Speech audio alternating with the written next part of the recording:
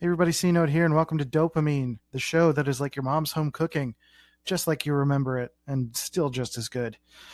Today I wanted to talk about repression versus positivity. This one, I went on a pretty passionate rant, and I feel really good about it. I got a lot off my chest about my life, my divorce, my time in Philly, the culture in Philly, how that's affected me, how I've grown up, and how I've learned to set boundaries for myself, given myself the chance to sort of build boundaries and a cocoon around myself so that I could allow myself to live and grow. But also, the idea of repression specifically being something that has caused a lot of issues for a lot of people, and how to kind of prompt yourself to ask yourself the honest questions, and how to be real with yourself so that you can get to a place of stability, so that you can build positivity on top of good things that are going on in your life instead of covering the bad. So I think this is a really good episode. I feel really good about what came out of it, and I hope you'll enjoy it as well. Hit me up at Rival My Design, and or send me a call on Anchor. That'll be great. Without further ado, repression versus positivity. Drums, please.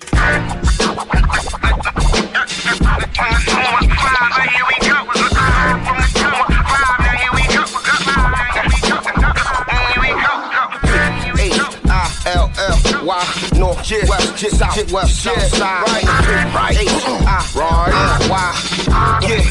yeah, now here it is.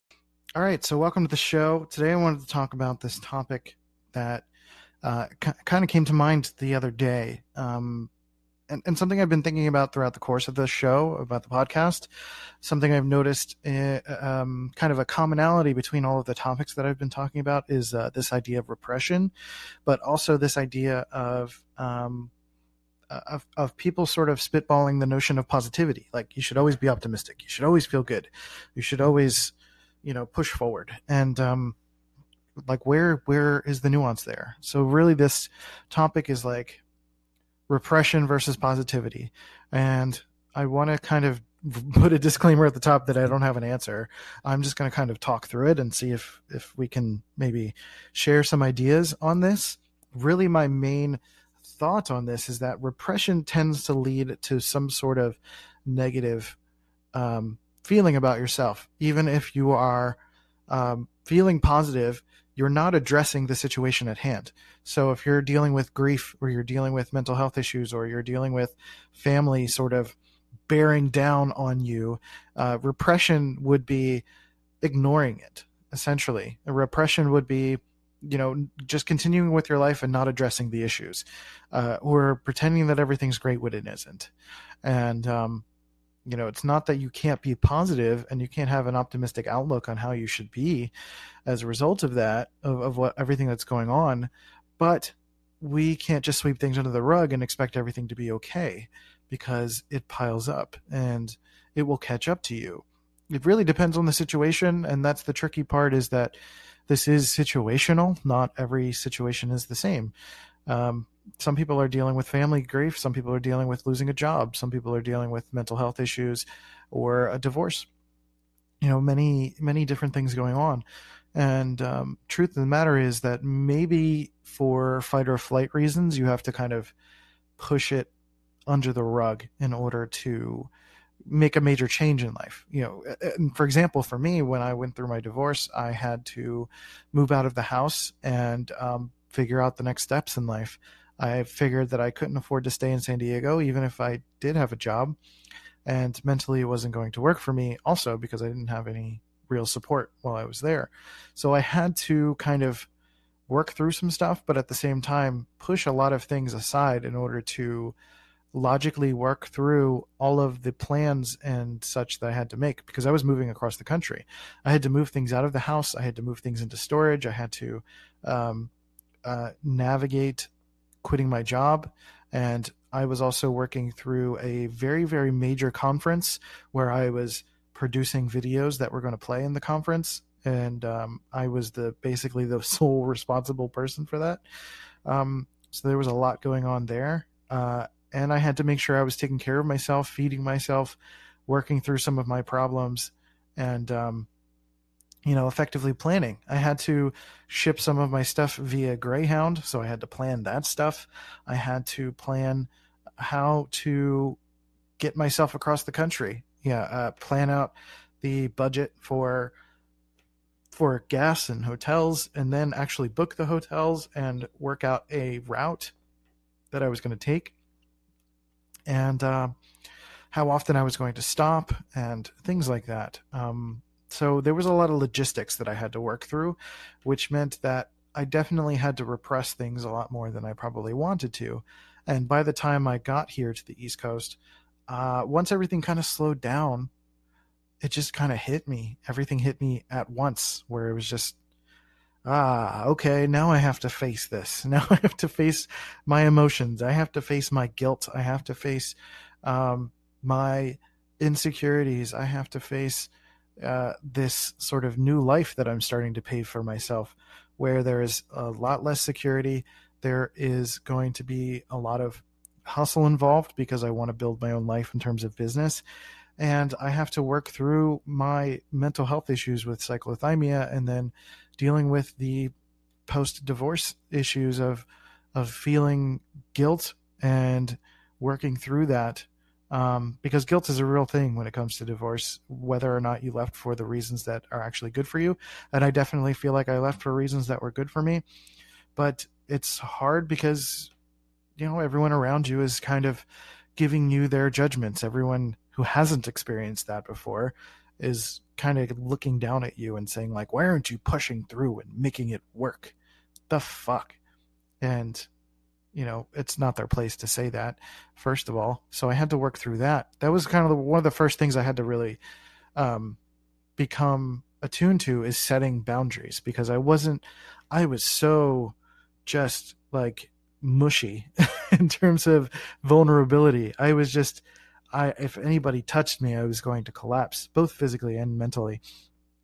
I wasn't prepared to handle people. I wasn't prepared to handle anyone's judgments, because I had made all of my decisions. I wasn't ready for someone to come and sit with me and say, and try to convince me as to why I made a bad decision, or why I should have tried harder, or why I should have done this or that. I wasn't in that place. I was in a place of, I needed to protect myself. I needed to create this sort of cocoon around myself so that I can be protected and allow myself to grieve and mourn the situation and grow.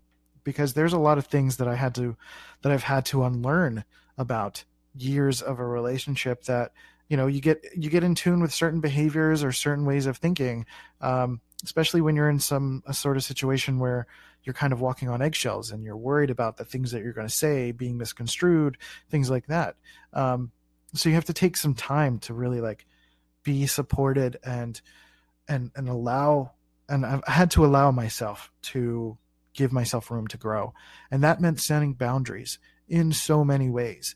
That has been the most important aspect of my growth.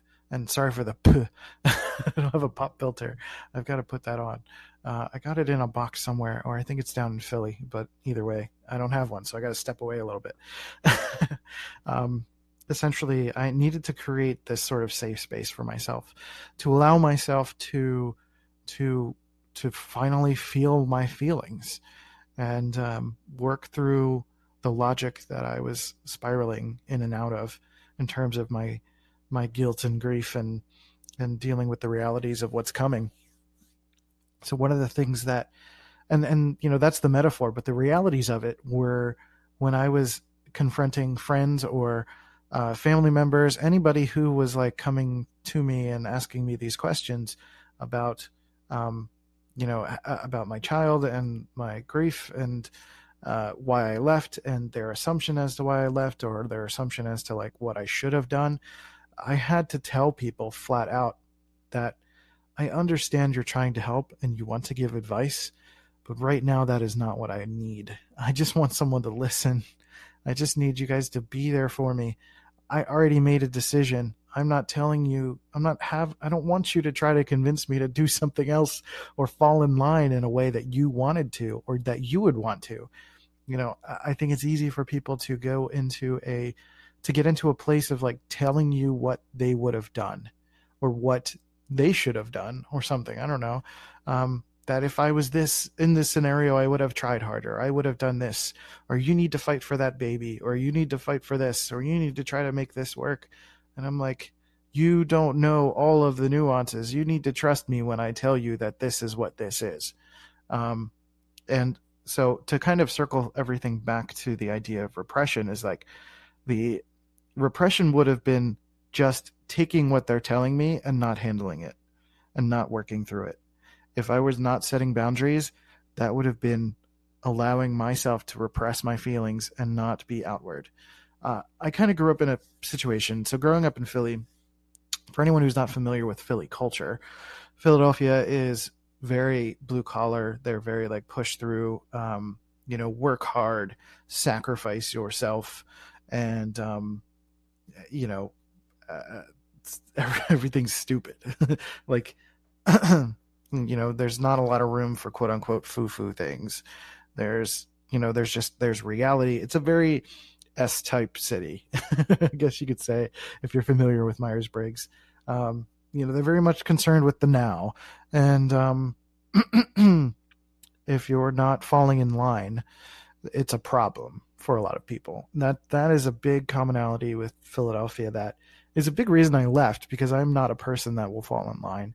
But that city, or at least the people I've experienced in that city, are types that are very, very concerned with people falling in line. If you do not follow the rules or the understood or unwritten laws, they will give you a problem. Somebody will come at you and say something about it, and it'll be a big deal.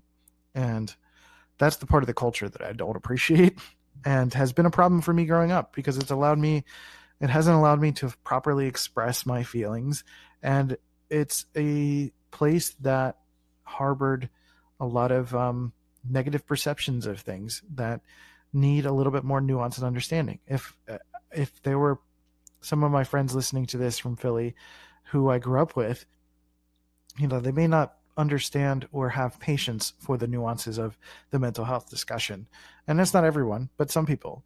And may not even now, but when I was younger, more so, they may not have had the patience to listen to me. So it was harder for me to feel like I could be honest in a way that I felt people genuinely cared. I would say things and help people, but as I get older, I understand that, people can't help but filter experiences through their own lens. So when I tell them about what's going on, they relate that to their understanding of something. So if I tell them about a behavior that I was experiencing in my marriage, they'll say something reductive, typically, like, oh, she's just being a girl. And that's not how it was. And it's not necessarily her fault either, by the way. But it's a failure to really hear what I'm saying.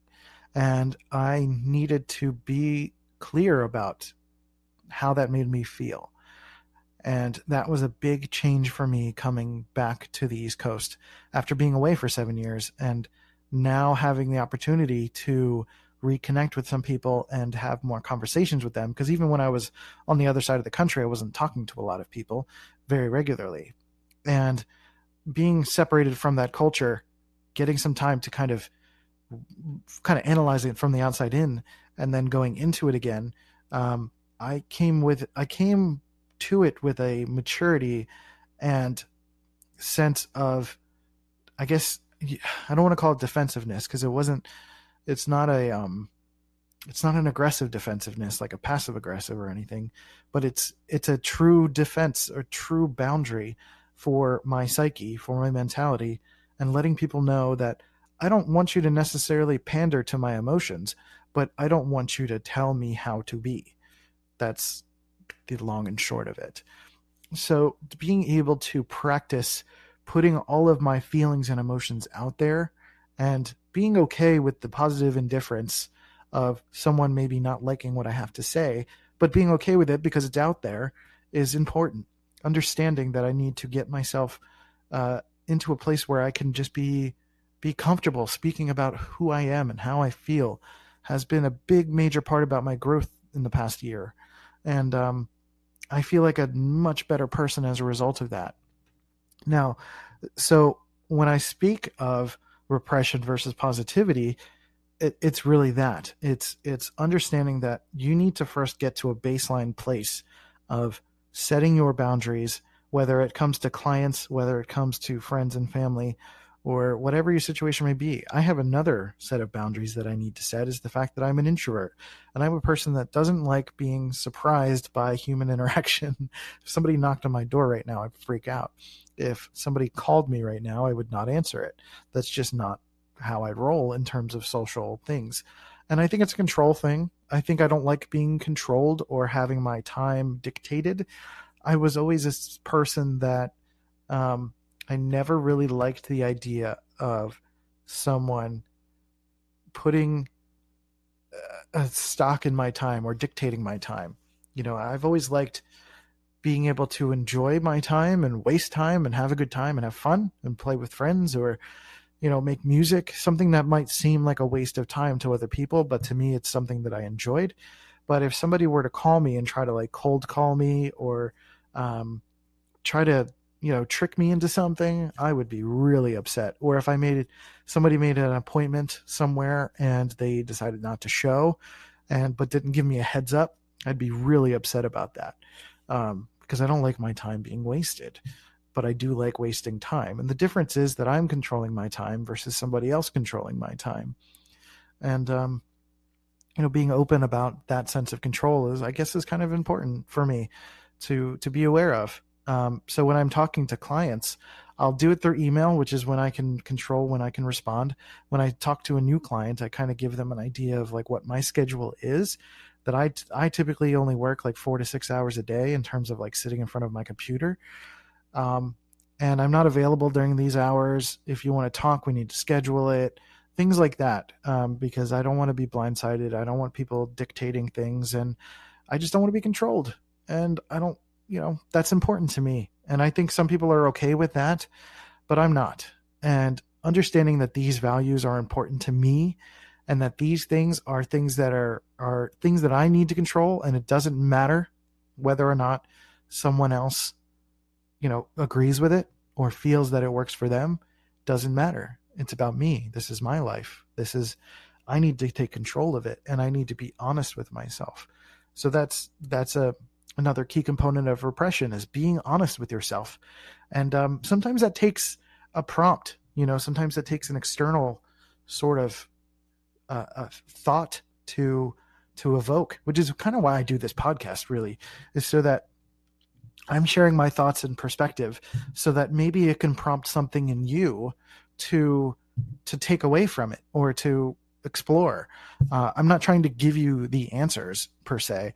There are some situations where I can explain what's worked for me, but maybe it's something that what I say will guide you into thinking something. And really, it's about finding a way to be honest with yourself and using things as prompts to do so. So like, a friend of mine, Colleen, whose podcast is showing up this Wednesday, actually, we talk about alternative discovery, which is about using tarot cards as a means to sort of evoke your own emotions, to kind of prompt your brain into like, okay, here's a specific topic today, like death. Where is your brain at in terms of this topic? What does it make you think of? And what is the first thing that comes to mind? And that's part of it, is like allowing yourself to filter through, or not filter rather, what is your first thought when you think about something? What is your honest, true thought? You don't necessarily have to like take that thought for, verbatim and spit it out into the world, but take that first thought and analyze it, look at it. Okay, what does this mean? If I feel this way, why?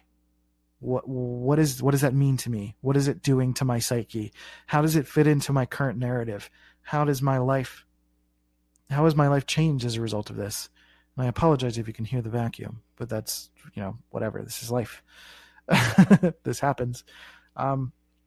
but using something to prompt you, whether it's listening to a podcast or watching a YouTube video or reading a book or talking to a friend or, someone you can trust, but maybe someone who will challenge you too, not necessarily reading stuff that will be something that will be too comfortable. You might have to speak to someone who is willing to throw a different idea at you. But that doesn't mean you have to accept that idea, but it doesn't mean you have to shit on it either. It's just a means to poke at you a little bit, poke at yourself and see what you get out of you.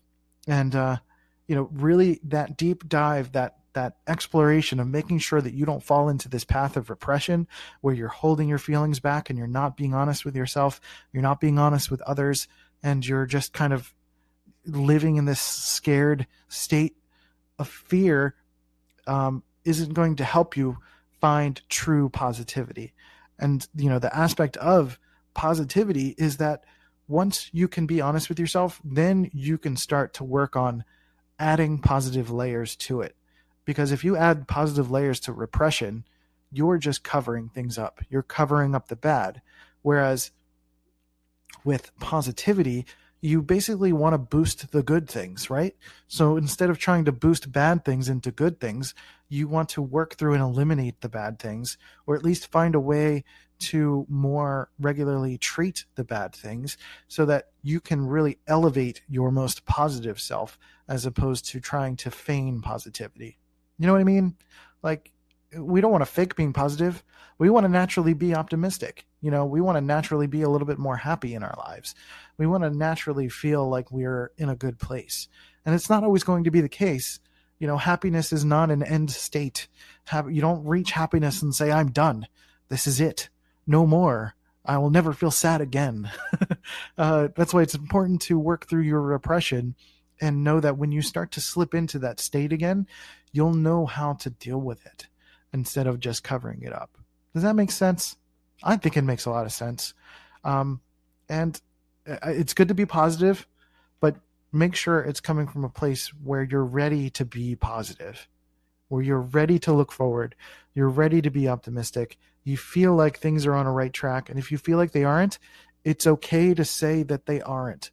It's okay to say that something isn't going the way you want it to. It's okay to say that things need to improve.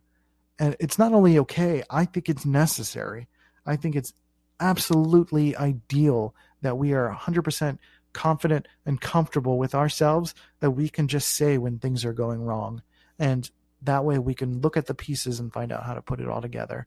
And then when things are together, you can start doing positive, good things. It's an evergreen idea that we need to keep evaluating ourselves and adjusting to what life throws at us. Because again, happiness is not an absolute. Sadness is not an absolute. Difficulty in life is not an absolute. We can work through things and learn from them. Many of us have had difficult childhoods. We've had issues with divorce. We've had issues with jobs. I've dealt with all of those things, which is also why I do this podcast, because I've dealt with a lot of shit. But I am still alive. I'm still here. I'm still breathing. And I'm still able to move forward. And that's largely because I've now been able to see that I need to work through things and not just pretend they aren't there anymore.